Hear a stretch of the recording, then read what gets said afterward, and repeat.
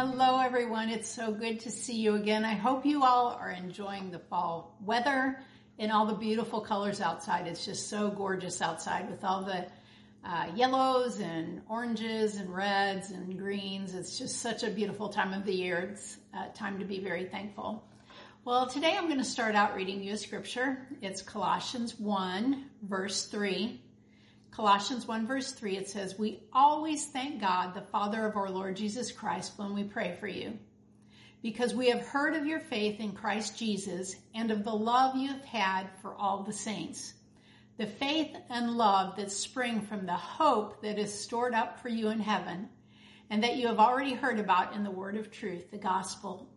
I'm going to talk to you today about the hope of heaven, the hope of heaven. Did you know that 65 million people die each year in the world? 65 million people die every year on the earth. That's 178,000 people die every day.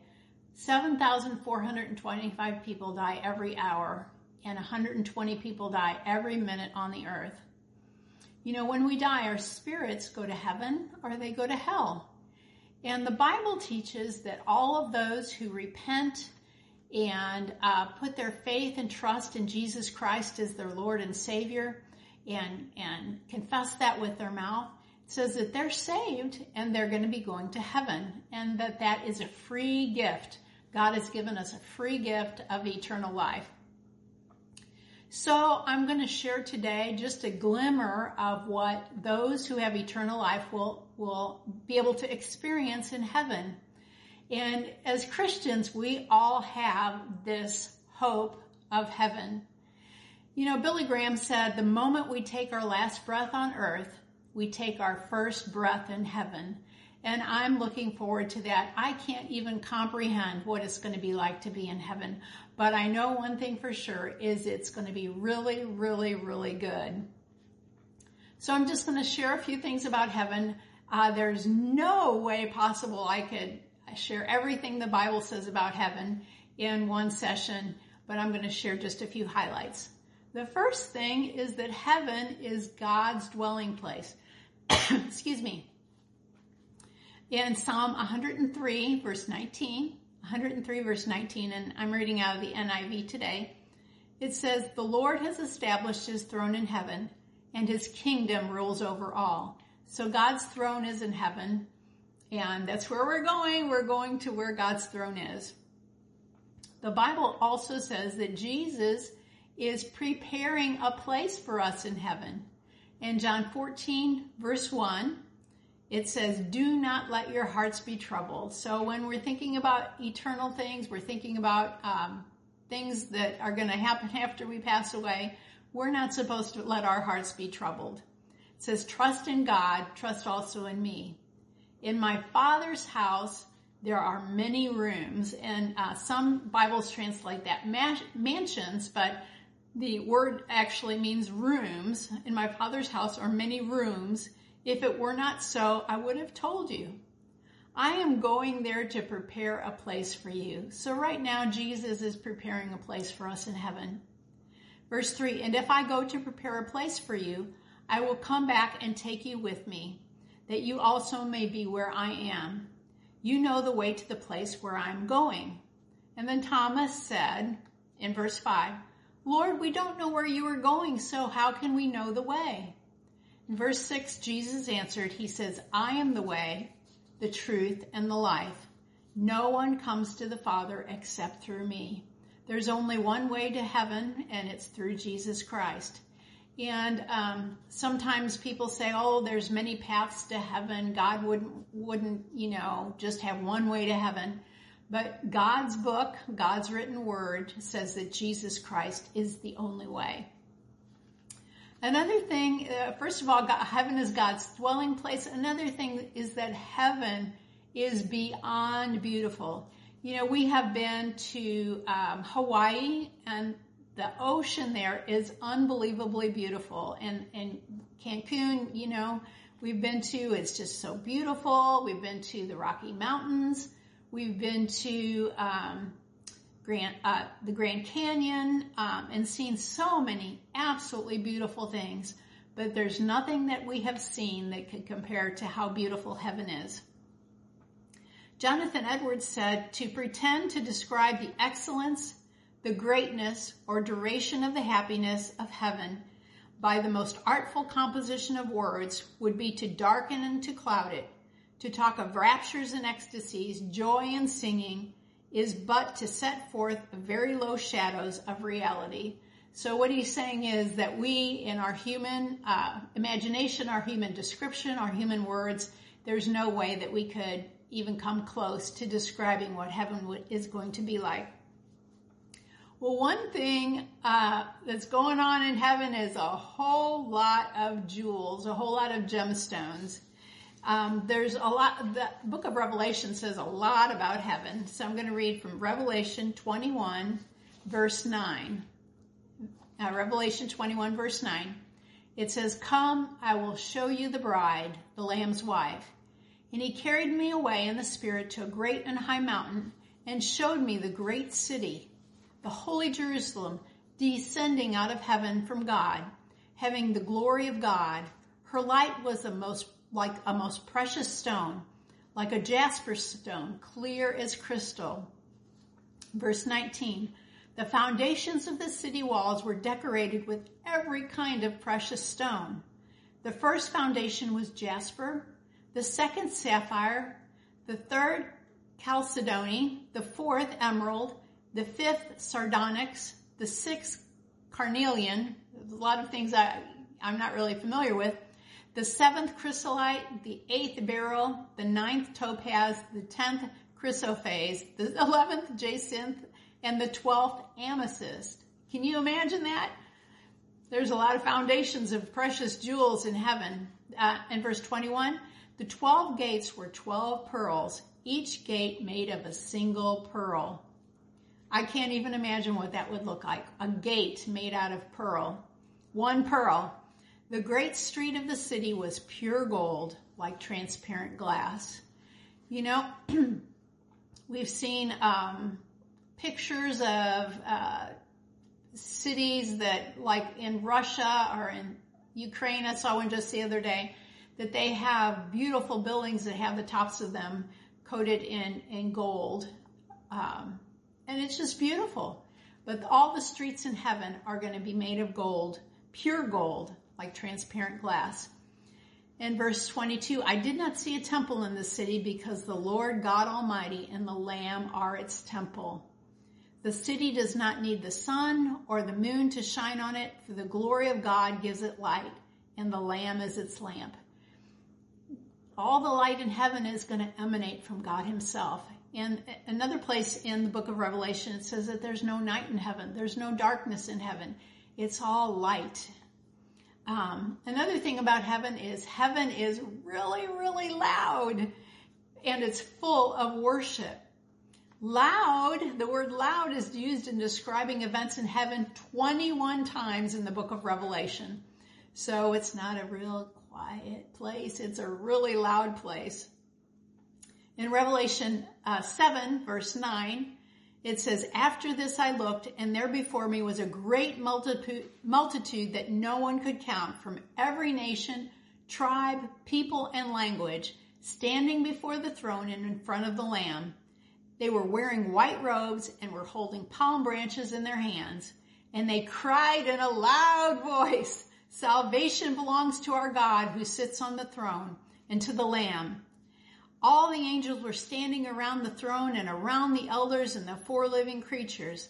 They fell down on their faces before the throne and worshiped God, saying, 'Amen. Praise and glory and wisdom and thanks and honor and power and strength be to our God forever and ever.'"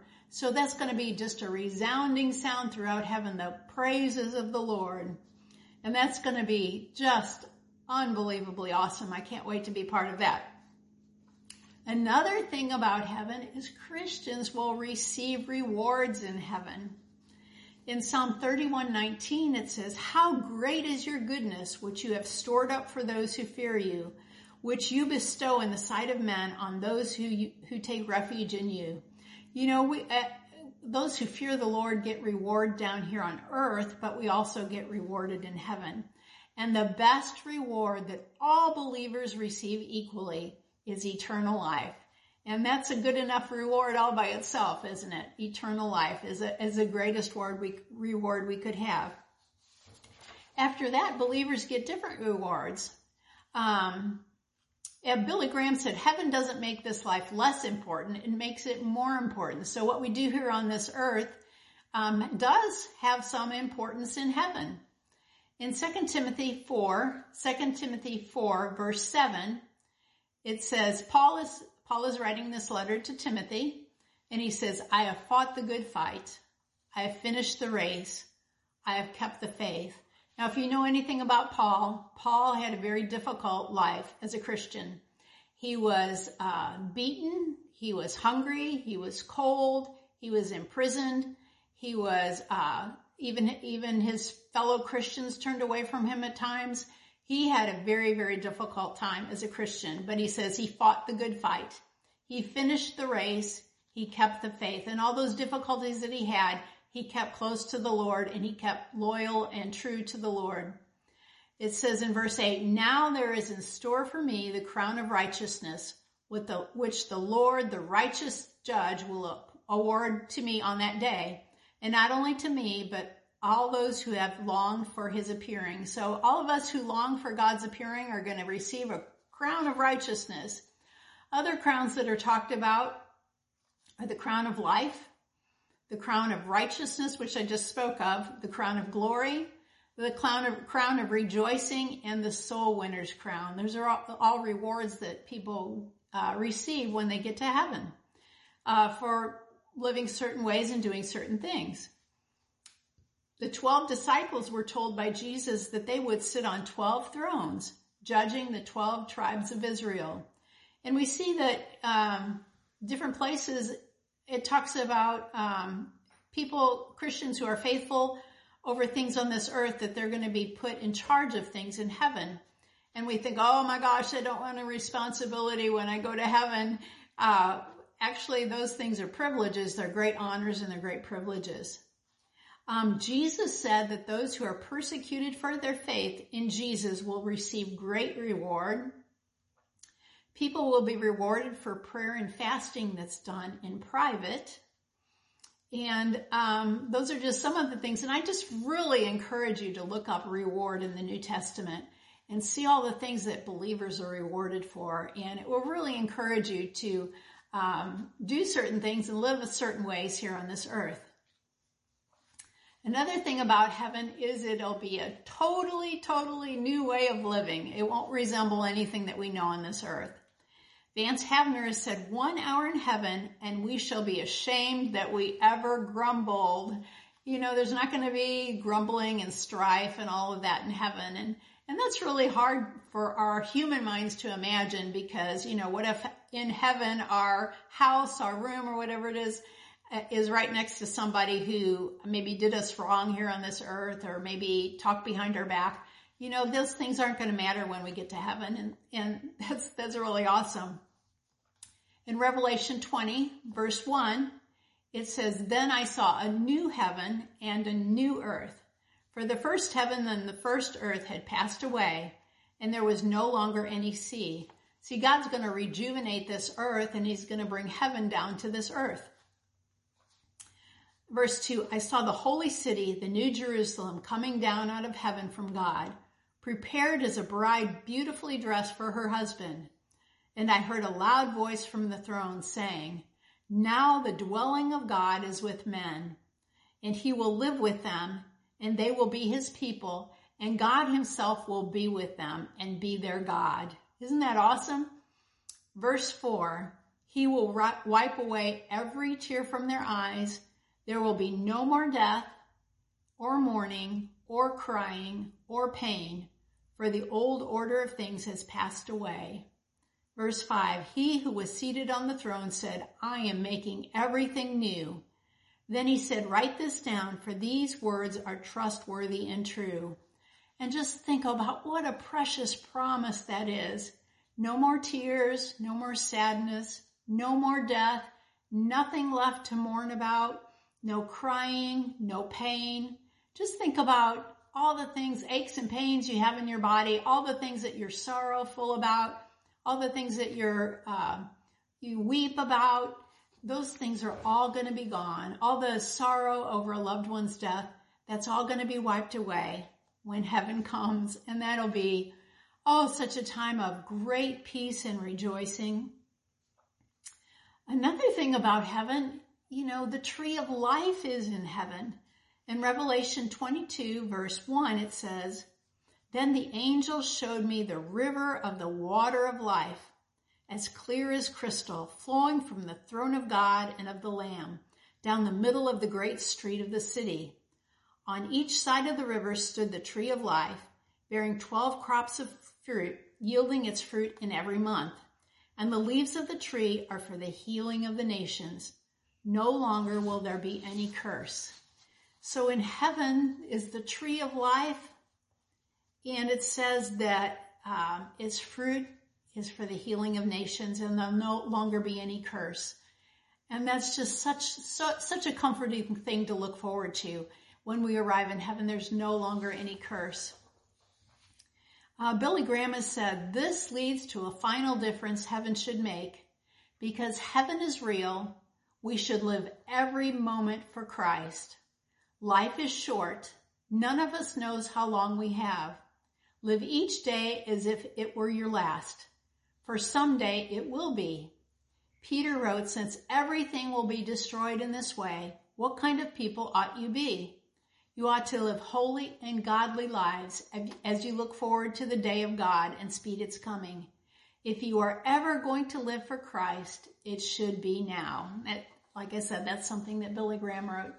So I just encourage you, if you've ever lived for Christ, it should be now. You never know which day is your last day. And if you've lived for Christ, if you've given your heart to Him, if you put your faith in Him as your Lord and Savior, you'll be going to this place, this heaven that I've talked about. And it gives us great hope on this earth that we have eternal life in heaven to look forward to. So I hope this has encouraged you. If you've never put your trust in Jesus Christ as your Lord and Savior, I encourage you to do that today. Repent of your sins, turn away from your sins, and put your faith in Jesus Christ as your Lord and Savior. And then tell somebody about it. Say, "Hey, I've decided to become a Christian. Jesus Christ is my Lord and Savior." I just encourage you to do that today, and be sure to let somebody know. And let us know too, so we can pray for you. We can send you a Bible, and we would love to do that.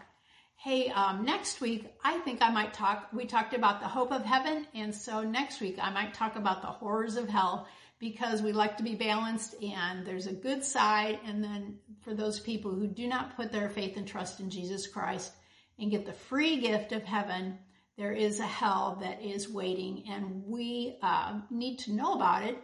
There's so much said about hell in the New Testament. You will be shocked how many times hell is talked about in the New Testament. So we want to, I'll probably share about that next week, because I think that's important to know about too. So God bless you. I hope you have a good week. Get out there and enjoy this beautiful weather. We love you, and we care about you, and we appreciate you so much. Bye-bye.